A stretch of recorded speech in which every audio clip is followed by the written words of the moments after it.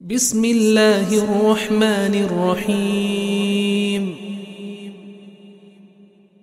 In the name of Allah, the most gracious, the most merciful. سبحان الله الحمد لله ولا إله إلا الله والله أكبر. Par excellence presents ولا إله إلا الله والله أكبر. سبحان الله الحمد لله lessons from the stories of the prophets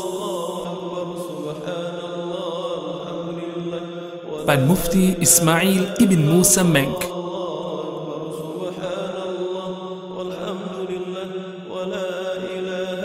Aadam alayhi salam on earth, part 2.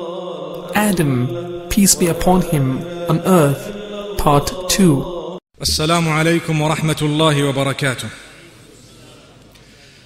بسم الله الرحمن الرحيم. الحمد لله رب العالمين، والصلاة والسلام على المبعوث رحمة للعالمين نبينا محمد وعلى آله وأصحابه أجمعين وبعد.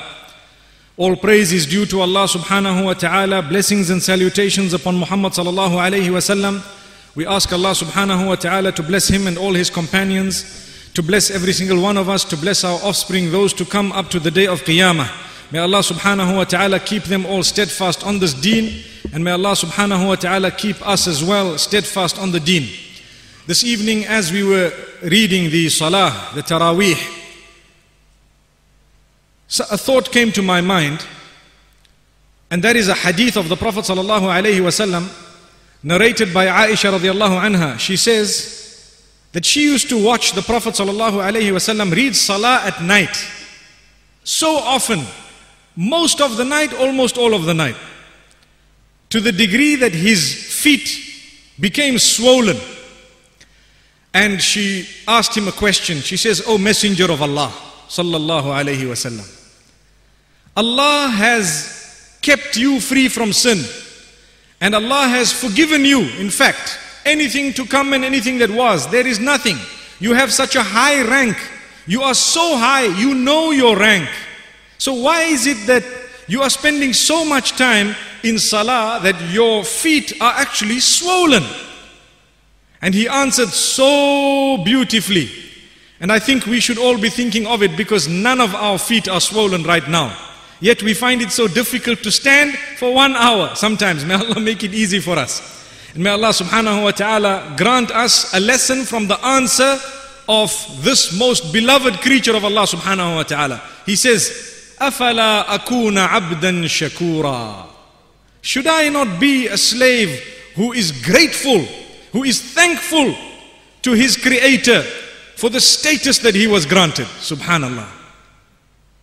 So with him, he had the status, he knew it, he had this link with Allah subhanahu wa ta'ala, and he wanted to please Allah even more. So that's what made him happy. It made him happy when he could stand, and his legs were swollen because of standing for his own creator. I want to ask a question, and a serious question. What makes us happy? Let's be frank, let's be honest. If you struck a good deal and today business was brisk, we become happy. If we're feeling healthy and our sickness is gone, we become happy. If we've just purchased clothing that fits us nicely and it looks good, we become excited. This is what makes us happy. If, for example, we've purchased a new vehicle and it's sitting there in the front, we're happy. MashaAllah. If, for example, we've won a ticket to Hawaii or Honolulu for a holiday, we're excited, we're happy. Let's be honest, this is what makes us happy. If our salaries have increased and our hours have decreased, we become happy. Yes. Now let's take a look at the lesson that we have from this blessed hadith of the Prophet sallallahu alaihi wasallam. Yes, it is natural to be happy at what I've just mentioned, but that happiness is momentary. It is just for a moment. It is not supposed to be prolonged happiness. The true excitement must be when your legs start paining and you're standing and you say, "Ya Allah, this is for you." Allahu Akbar. Ya Allah, if it was not for you, I would not even have dressed appropriately. Allahu Akbar. So when you are dressed appropriately, covering properly, and people are laughing at you and calling you names, you need to say, "Ya Allah, this is what makes me so happy. Because I know you're writing next to my name rewards that will grant me entry into Jannah." And Allah says, إن الذين أجرموا كانوا من الذين آمنوا يضحكون. The criminals used to laugh at the believers. In this world, the criminals used to laugh at the believers. If you are dressed as a Muslim woman, one of the ways of telling that you are dressed properly is sometime in your life someone will pass a negative comment, or someone will laugh at you, or someone will say something discouraging. Then you know you've dressed properly. Subhanallah. Because that's Allah subhanahu wa ta'ala's plan.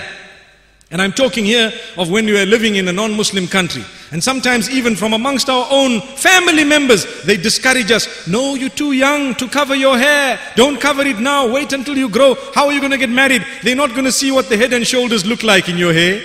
Allahu Akbar. May Allah safeguard us. This is the mentality that people have.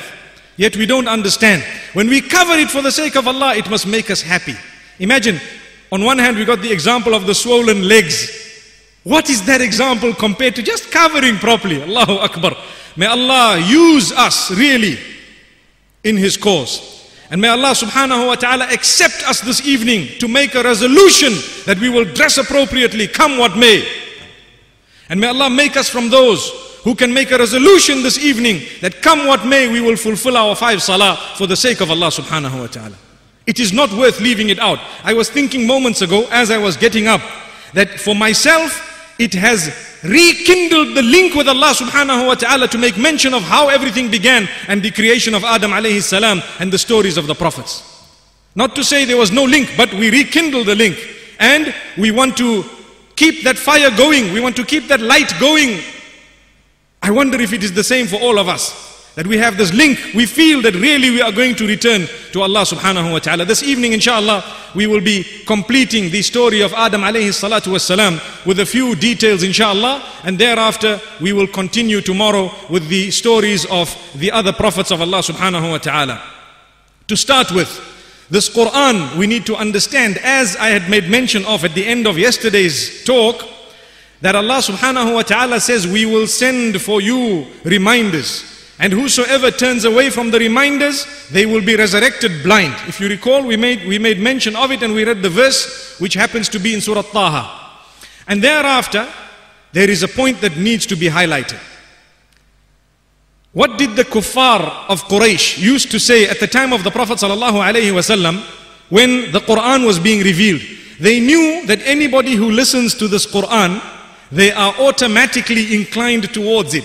One is to look at the face of Muhammad sallallahu alayhi wasallam is already a turning point. You need a little bit of sincerity and you're turned. And after that, to listen to the words of the Quran, it melts you. Allahu Akbar. Today there were so many verses that were read, and I was thinking to myself, I wish I could pause to translate some of those verses. One of them, Allah subhanahu wa ta'ala says, إِن يَشَأْ يُذْهِبْكُمْ أَيُّهَا النَّاسُ وَيَأْتِ بِآخَرِينَ. Oh man, if Allah wills, He can delete you and replace you with others. If Allah wants, He can wipe you out and bring others. In another place in the Quran, Allah says the same thing. That if you are not going to worship Allah, if you want to turn away from Allah's worship, He does not need you, oh man. He can actually delete you. You know how powerful is that word, delete? Imagine if someone had to tell you, I'm going to delete you. And you look at them and say, what? You probably take your gun out for them in this country. May Allah subhanahu wa ta'ala safeguard us. And here Allah is saying, He's explaining how independent He is and how dependent we are. He says, if I so will, I can actually delete you and I can bring others. May Allah never do that to us. So that's a powerful verse. Another verse that we mentioned this evening, that sometimes in order to please people and to seek status, we please people in the displeasure of Allah subhanahu wa ta'ala. And Allah says, أَيَبْتَغُونَ عِنْدَهُمُ الْعِزَّةِ. Do they want to seek that status with those people there in the displeasure of Allah? Let them know, فَإِنَّ الْعِزَّةَ لِلَّهِ جَمِيعًا. It is Allah alone who owns the dignity and the status. If Allah wants, He can raise you, and if He wants, He can drop you. There is no point in pleasing people in the displeasure of Allah subhanahu wa ta'ala. Rather, if the people are displeased whilst Allah is pleased, then alhamdulillah we are heading in the right direction. So the Quran, I'd like to make mention of a very interesting story. At the time of Rasulullah sallallahu alaihi wasallam, the kuffar of Quraysh sent one of the most eloquent from amongst them, Utbah ibn Rabi', to the Prophet sallallahu alaihi wasallam in order to try and tell him that, you better stop doing what you're doing. This was in the initial stages, and we don't want you to swear our idols. We want you, to take what you want from us, but stop preaching all this that you are preaching about one God and one creator and supreme maker. Why did they decide this? Because they were materialistic people. For them, what made them happy? When they had power. They were elected as chairman. They were elected as someone big. They became happy. That was the height of their life. And I normally say, when someone has got to a peak and they tell me, I've got to a peak, I say, does that mean you can die now? You've achieved what you wanted to from life. With us, no. The peak will only come when Allah decides. For us as Muslimin, we should be happy when we are obeying the commands of Allah subhanahu wa ta'ala. So these kuffar, they decided, let's go and make him some offer. He'll accept one of the offers. So they made him a few offers. The one went to him and he says, and he was an eloquent man, and he says, "Oh Muhammad sallallahu alayhi wasallam, we want you to leave what you are saying. If you want, we can get you married to the most beautiful of women, if women is what you are looking for." Look at how they're thinking. If wealth is what you're looking for, we make you the wealthiest. If power is what you're looking for, you can be our king and our leader. What is it that you want? We will dish it out to you now, but stop saying what you are saying. And Muhammad sallallahu alaihi wasallam said the famous saying, "Wallahi, if you are to put the sun in my right hand and the moon in my left, and then you are to ask me to stop what I'm saying, I'll never stop it."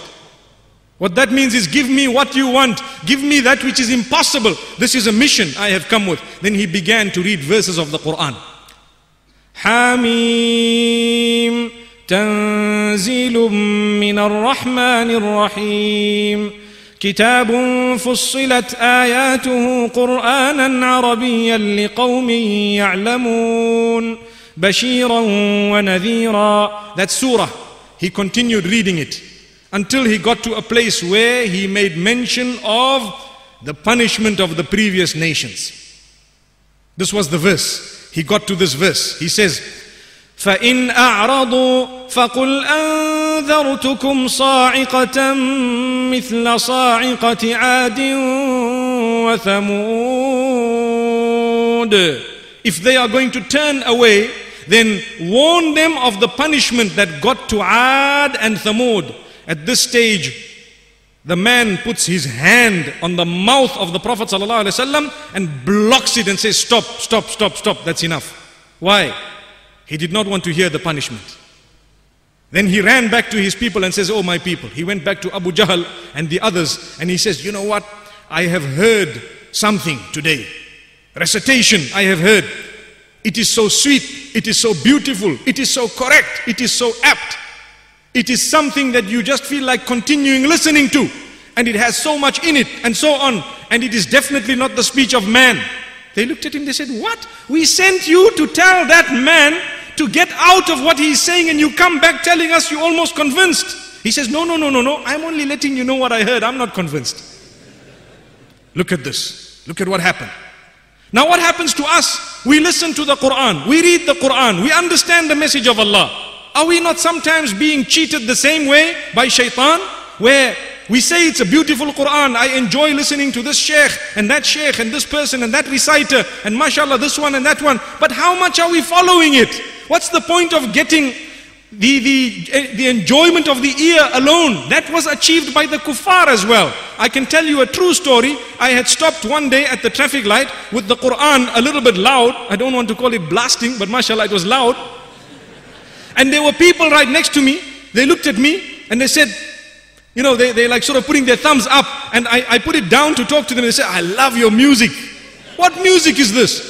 So it shows us that if we are going to stop at the soothing of the ears alone, then that happens to the kuffar as well. What's the difference? We are supposed to be taking it further and putting practice to what we listen to. May Allah subhanahu wa ta'ala open our doors, and may He grant us a deep understanding.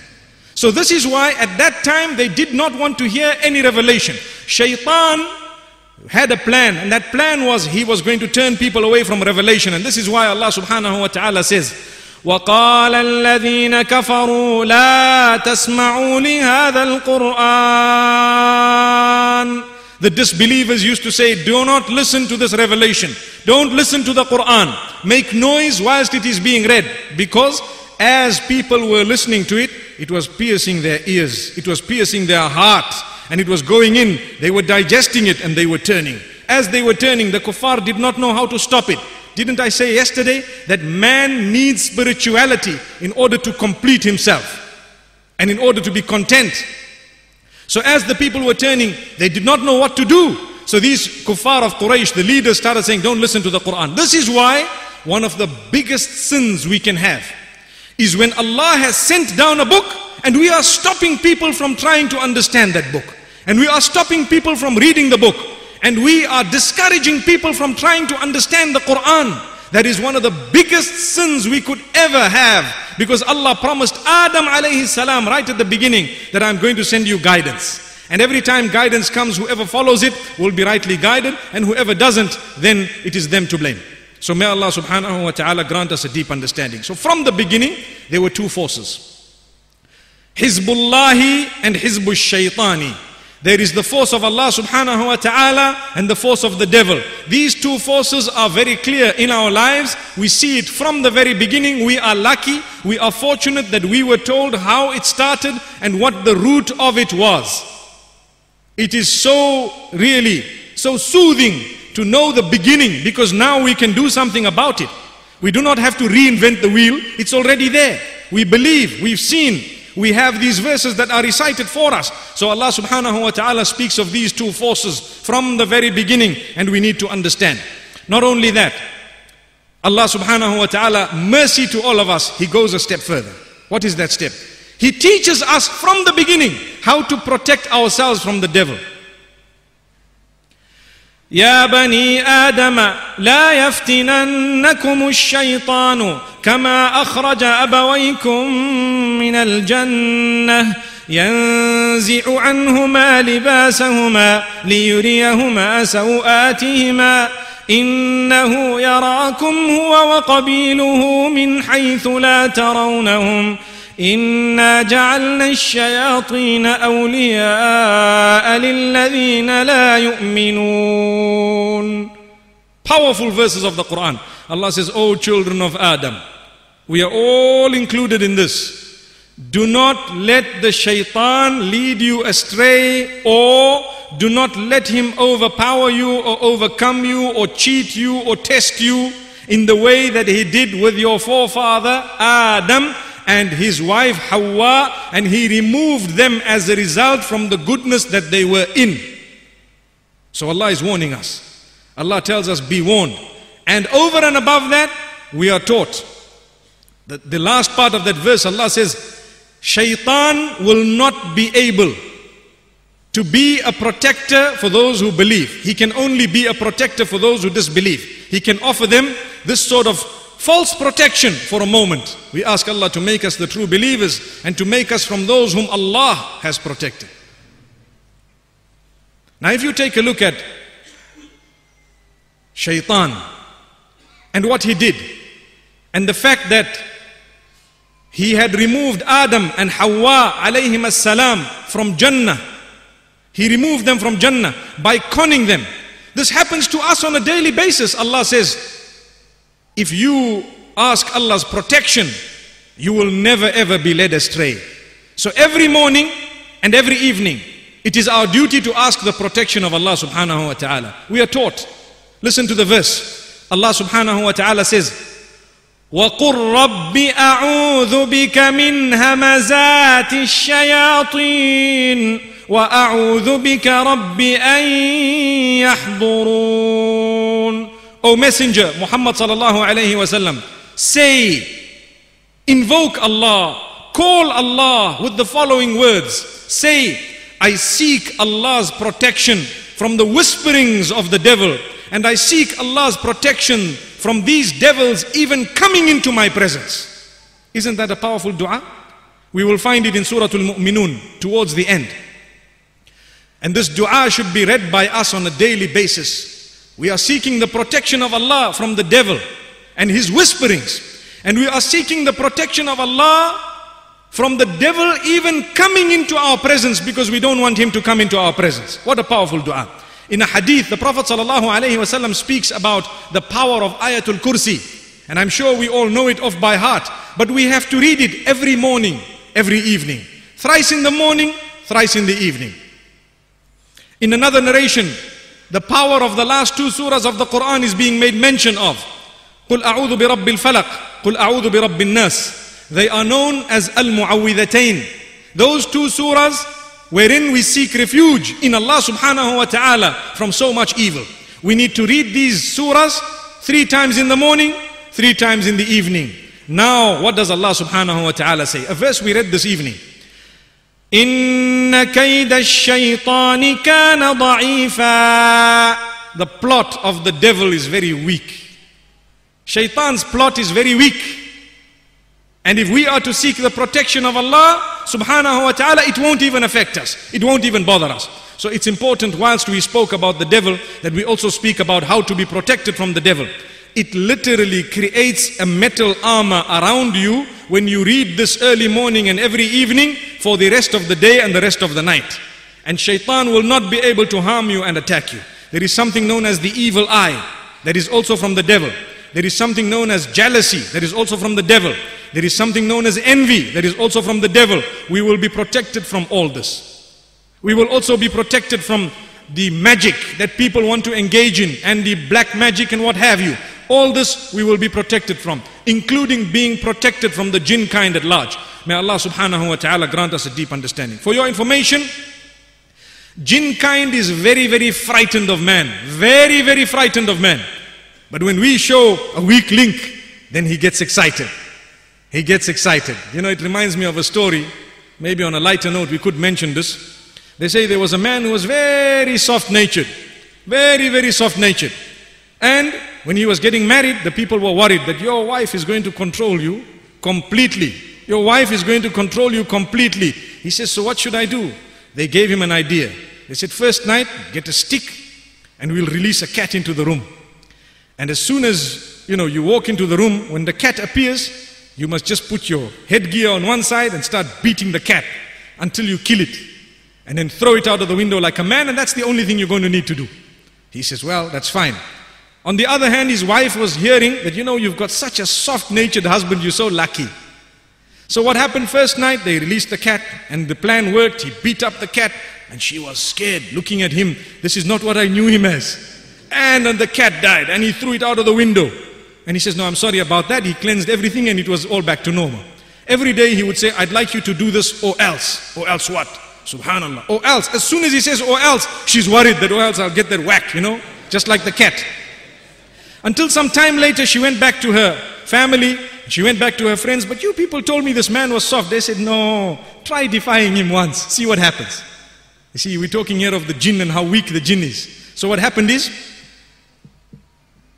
he says, I want you to have the tea ready at 7 o'clock, or else. She says, or else what? Or else I'll have it ready. Allahu Akbar. We ask Allah subhanahu wa ta'ala to grant us protection and understanding. Really. So, how we feel that shaitan and the devil is strong, wallahi he is weak. Defy him and see what happens. Defy the devil. I'm not saying the husbands are devils, but what we are saying, subhanallah, is that we need to learn a lesson. When we have a perception that something is stronger than us, we tend to be overcome by it. Why? Wallahi, it is weak. It is something that is frightened of us. Let us understand, when we defy this devil, and with the Quran and with the words of Allah subhanahu wa ta'ala, it will run away. Getting to the children of Adam alayhi salatu wasalam, how did they come about? It's a question. Hawa, may peace be upon her, she gave birth 20 times. Each time there was a boy and a girl. Subhanallah. They were of different colors, different shapes and sizes, in the sense that, the looks were varying from one to the other and so on. And at that time, they had to be marriage. So how were they going to marry? They had a different law. They had a different sharia. Adam alayhi salam, how did he become a prophet? That is also a very important question for us to answer. Initially, he was the father. When he had his children, he began to remind his children of what happened in Jannah and what happened with the devil. So automatically he was a Nabi of Allah. He was reminding them of the beginning and who Allah is and how we must worship Allah alone because He is the sole creator, and how the devil cheated them and got them out of paradise. So they all knew directly from Adam alayhi salam that this is what happened, and Adam alayhi salam was giving them da'wah. He was literally calling them towards goodness and keeping them on the right track. So as the children grew, one of the oldest children was known as Qabil, in the English language Cain. And the one younger than him was known as Habil, or Abel in the English language. We find some similarities in the previous revelations with what we also have in Islam. So what was the difference between these two? Listen very carefully. Cain was not so good looking, and Abel was very handsome. Listen to this. And the sister of Cain was very good looking, but she was born in the same or from the same womb.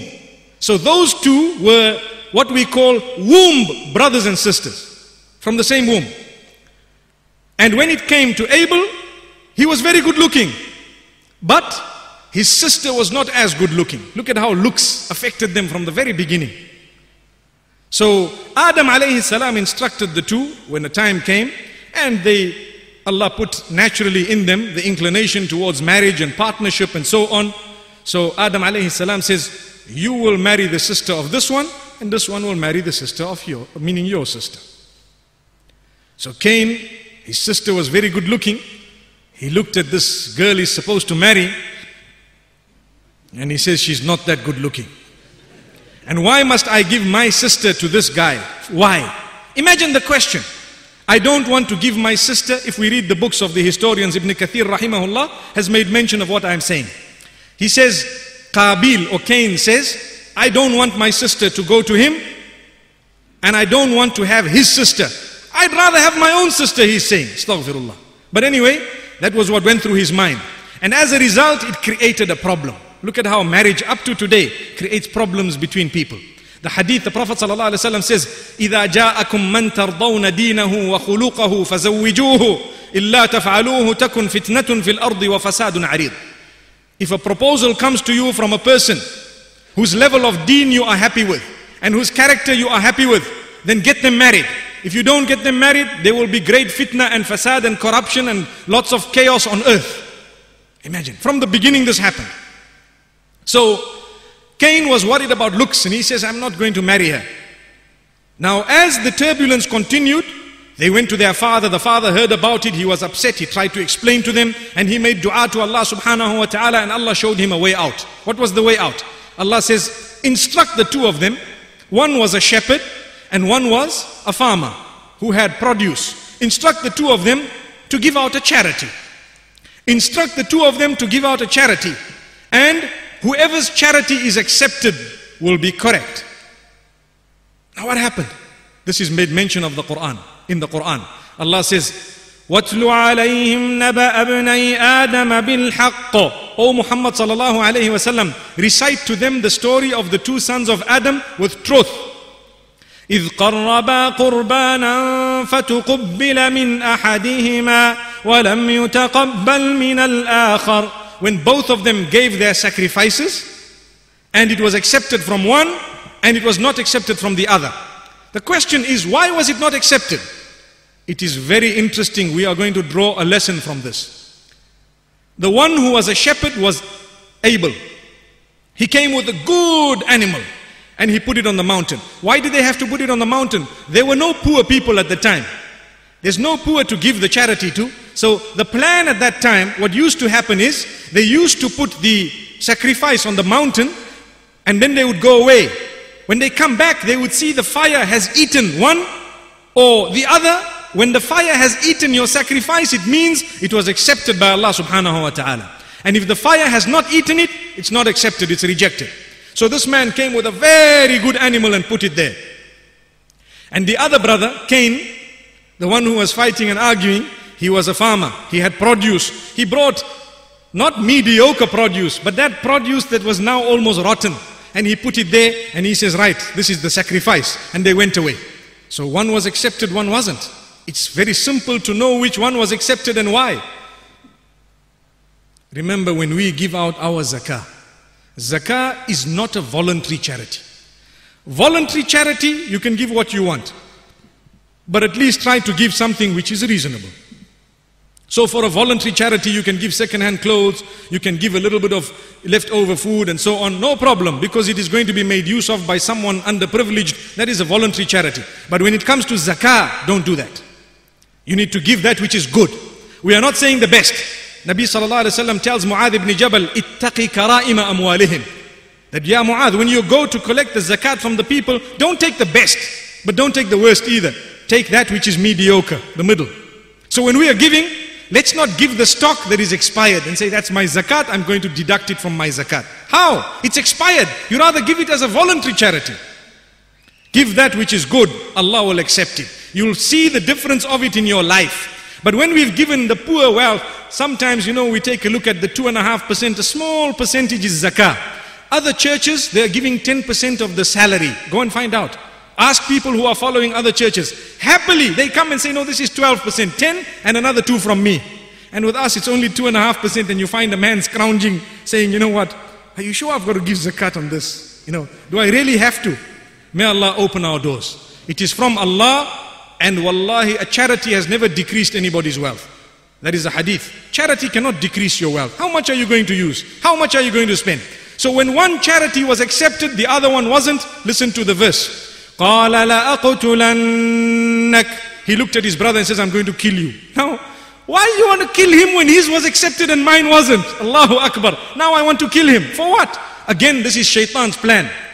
Don't look at the root of the cause or the root cause, but go and just blame someone and lay the blame on him and start becoming violent. That's shaitan. So instead of looking at why it was rejected, he decided, right, I'm envious of this man. Firstly, he's good looking. Secondly, he's going to get a wife who's very good looking. Thirdly, his wealth is accepted. And he's a nice farmer. He's got all this, livestock, and he's so happily living and so on. Why is it that I am not? He became envious of his own brother. Does this not happen in some homes? May Allah safeguard us. Where because of how good looking someone is, the others ignore them. Or sometimes the other way around, some parents ignore. And wallahi, we need to go home. Look, I'm not going to mince my words. We need to go home and ask ourselves, are we guilty of this? Without knowing, subconsciously, I always believe people are good, shaitan is bad. Do you know, sometimes shaitan makes a parent ignore a child and give more importance to the one who's better looking, without realizing. Wallahi, sometimes shaitan makes a parent give more importance to the child who's more intelligent. Wallahi. And this is shaitan's plan. And the other child cannot talk. They are depressed. They cannot open up to anyone. I have had so many emails from people who have this problem, and they can't make mention of anything. And I say, should I talk to your parent? They say, no ways. But they feel so inferior. For what? Why should we do this?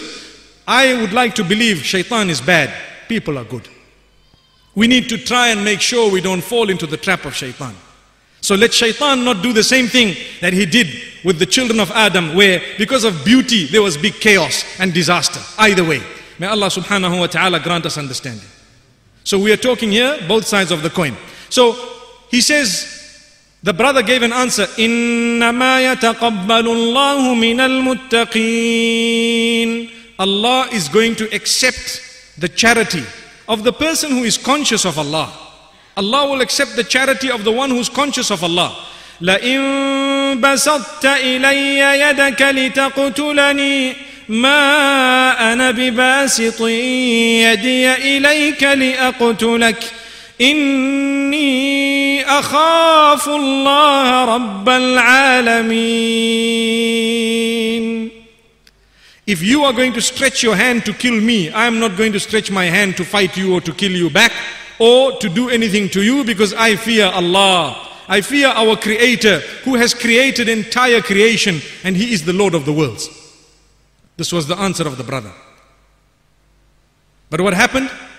This brother was adamant, and shaitan had taught him how to kill. Imagine, how would someone have known how to kill? You got to stop this person from breathing. How?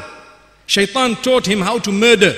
So he hit his brother with something very hard, either a rock or something very hard, and he killed him. Allahu Akbar. He killed his brother. As soon soon as he killed his brother, he sat there looking at his brother. And he started regretting. He started regretting. Why did he start regretting?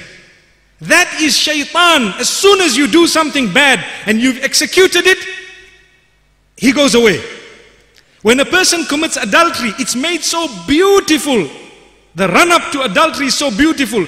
If he has iman or she has iman, as soon as it's committed, there is a guilt in the heart. Straight. Because now shaitan is gone. You feel. This is why one narration says, إِذَا سَرَّتْكَ حَسَنَتُكَ وَسَاءَتْكَ سَيِّئَتُكَ فَأَنْتَ مُؤْمِنٌ. A sign that you are a mu'min is when your good deed makes you happy and your sin makes you regret. That's a sign you're a mu'min.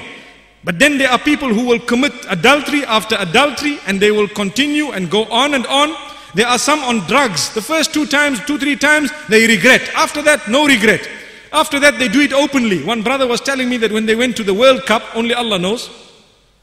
He says, I seen so many people offering me weed. And when I said, no, I don't do this, they said, what? You're probably the only one. I said, no, it can't be. May Allah subhanahu wa ta'ala safeguard us.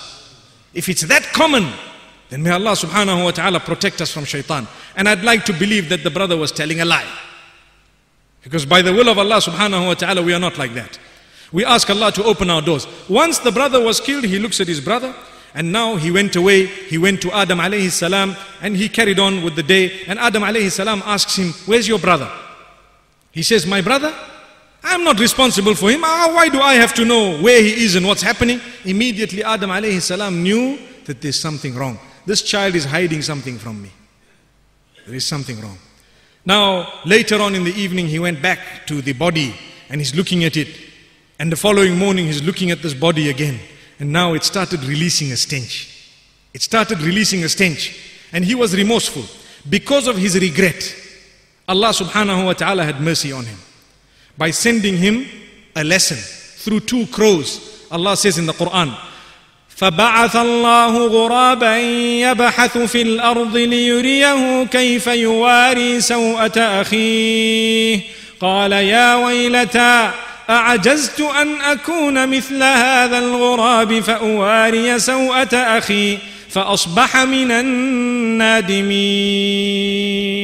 He regretted when he saw these crows come and the one was digging in order to bury the other, and it dug and put the other into the ground and covered it. So he says, can't I be like this crow? Let me do this. So he dug a hole also and he buried his brother and so on. And he was very, very remorseful. And thereafter it is reported that he could not really stay with Adam alayhi salatu wassalam and them with all the regret that he had. And so he went away. He went quite far. In fact, one narration says he carried the body on his back and he went quite far and then he buried it at a bit of a distance. Now he had gone. And thereafter what happened? Adam alayhi salatu wassalam and his wife Hawa alayhi salam, they had many children. And as I said, they had 40 children, 20 pairs. And the pair were not allowed to intermarry. But those who were from a different pair were allowed to marry the others from another pair and so on. And he saw some of his grandchildren and his great-grandchildren and his progeny and his offspring. And it is reported that he'd seen thousands of them, thousands of his children. And they had gone various parts of the globe and so many different places they had gone to. And Adam alayhi salam used to constantly remind them and he used to tell them. And some of his children continued that reminder. One of them was a child known as Sheeth. Sheeth alayhi salam, we call him alayhi salam, he was also a messenger of Allah subhanahu wa ta'ala in that he carried the message of his father. One narration says that there were 104 psalms that were revealed by Allah subhanahu wa ta'ala. These parchments that were revealed by Allah subhanahu wa ta'ala. From them, 50 were revealed to Sheeth alayhi salatu wassalam. So he was also given guidance and he was told to guide the people. And as time passed, it became more difficult because they were further away from Adam alayhi salam. It's like, for example, when your father has suffered to make his money and you were there watching him suffer and watching him go through turbulence and turmoil, it is easier for you to appreciate that. But when your children come and they've only seen wealth, for them to appreciate it is very difficult. This is why wealth, generally, it's not an Islamic law, but people who have, Muslims who have studied, have said it does not last for more than 3 generations without actually depleting totally. 3 to 4 generations after that, it has to deplete, because Allah subhanahu wa ta'ala has a plan. And His plan is such that wealth does not stay in the same hands for long.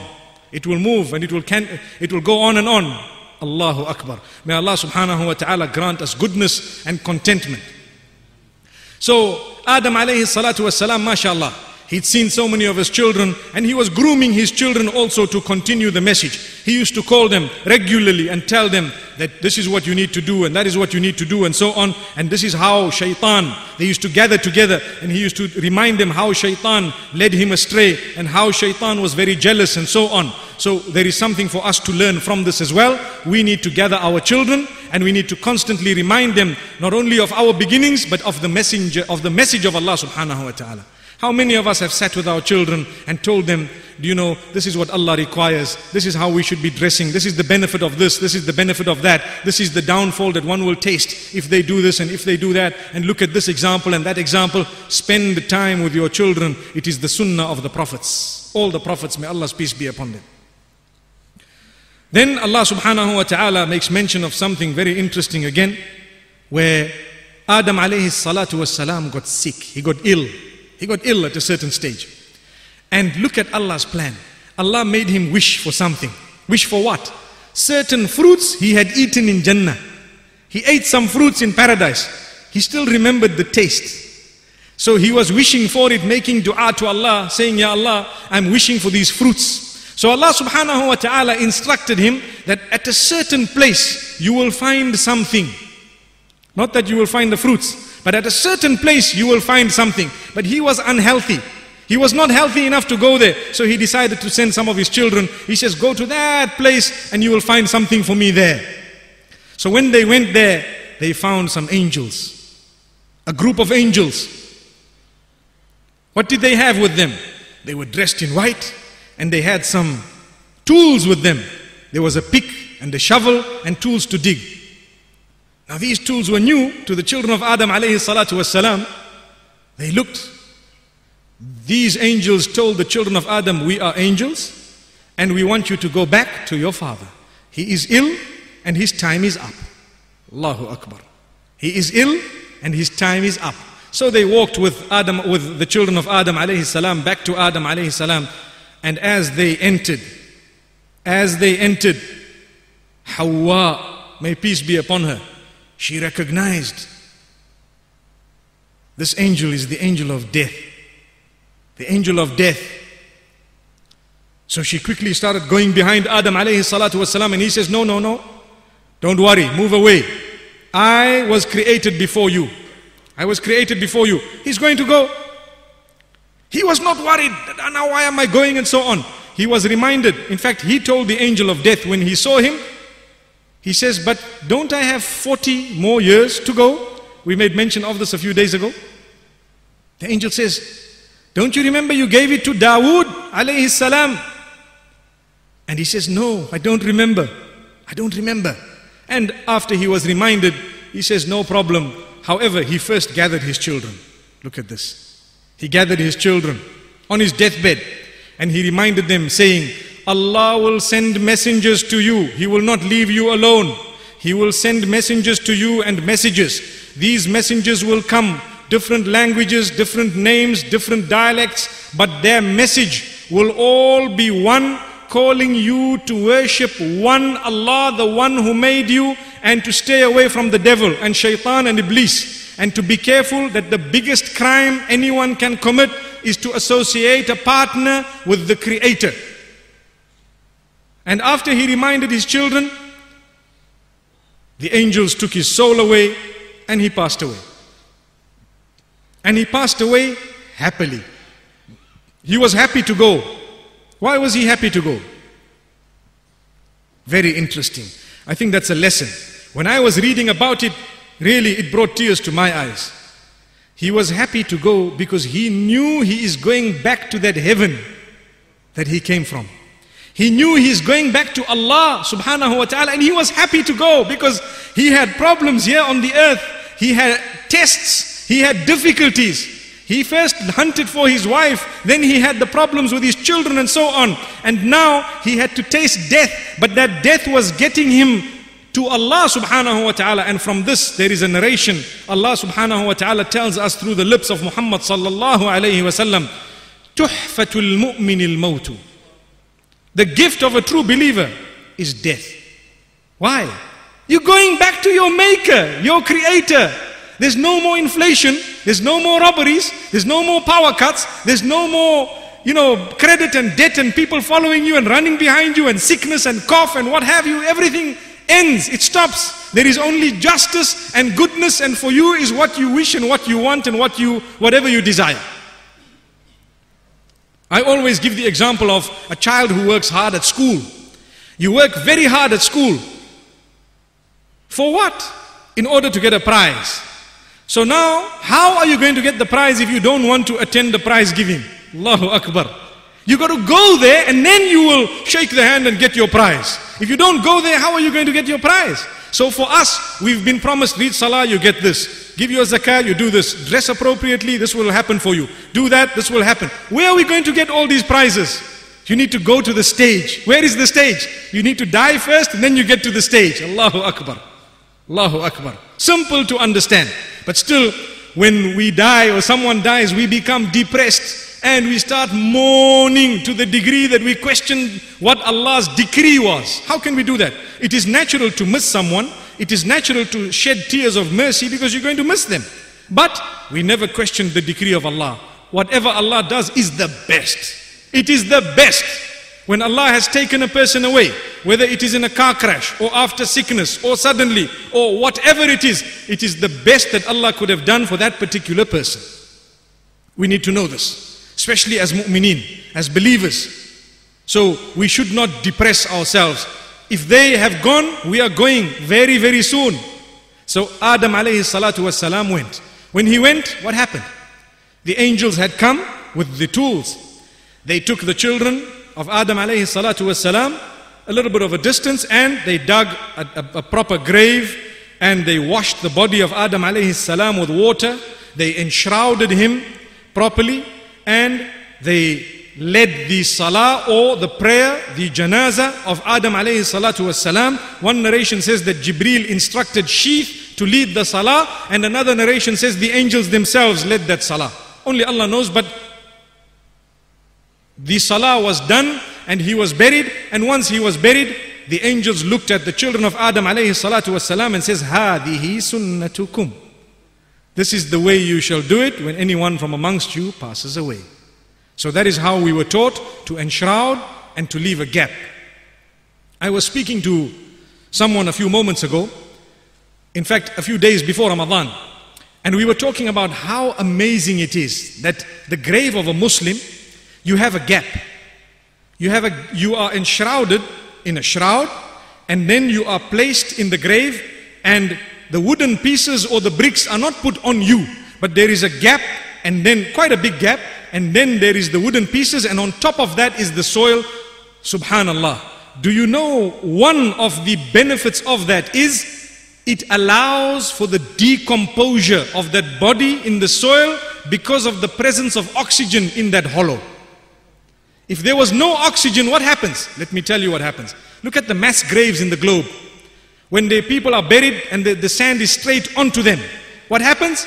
You find the bone, even after 1,000 years, you might find some of it has not yet decomposed, because it is all there still. The skulls are there, everything is there. Whereas if you bury Islamically, the proper way, by leaving that gap, who knew that there would be oxygen trapped in there, which is needed for that to decompose? Allahu Akbar. Allahu Akbar.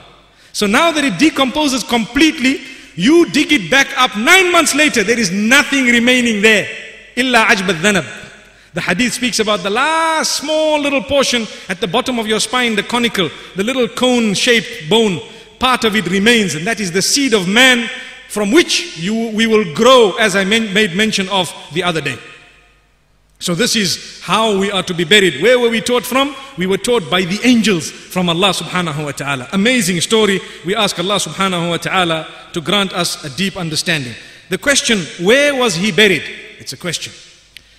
Some narrations say he was buried fil Hind, close to where he had descended. Whereas other narrations say that he was buried in Mecca by the mount known as Jabalu Abi Qubais. Just outside where the Haram is now, he was buried somewhere there. But Allah knows best. All we know is he was definitely buried. And I had spoken about Sheeth alayhi salam being another Nabi of Allah subhanahu wa ta'ala. Inshallah, we will get to more of the stories of these messengers. The last question I have is, how many messengers were there? How many messengers of Allah subhanahu wa ta'ala? We don't know the exact figure. In the Quran, 25 are mentioned. In the Quran, there are 25 names of the messengers. But some narration of Muhammad sallallahu alayhi wasallam makes mention of different figures, the largest of which is 124,000. Imagine. 124,000 messengers. We don't know really whether that figure is correct, but we have a rough idea that there are so many. The Quran says, منهم من قصصنا عليك ومنهم من لم نقصص عليك. There are messengers, O Muhammad sallallahu alaihi wasallam, whom we have told you about and we've related to you their stories. And some whom we have not even told you about, which means there are so many, only Allah knows the exact number. May Allah subhanahu wa ta'ala grant us a lesson until we continue again, inshallah. Tomorrow we say, wa sallallahu wa sallam wa baraka ala nabina Muhammad, subhanallah bihamdihi, subhanakallahumma wa bihamdik, nashhadu an la ilaha illa anta nastaghfiruka. This video narration has been prepared by theclearevidence.org.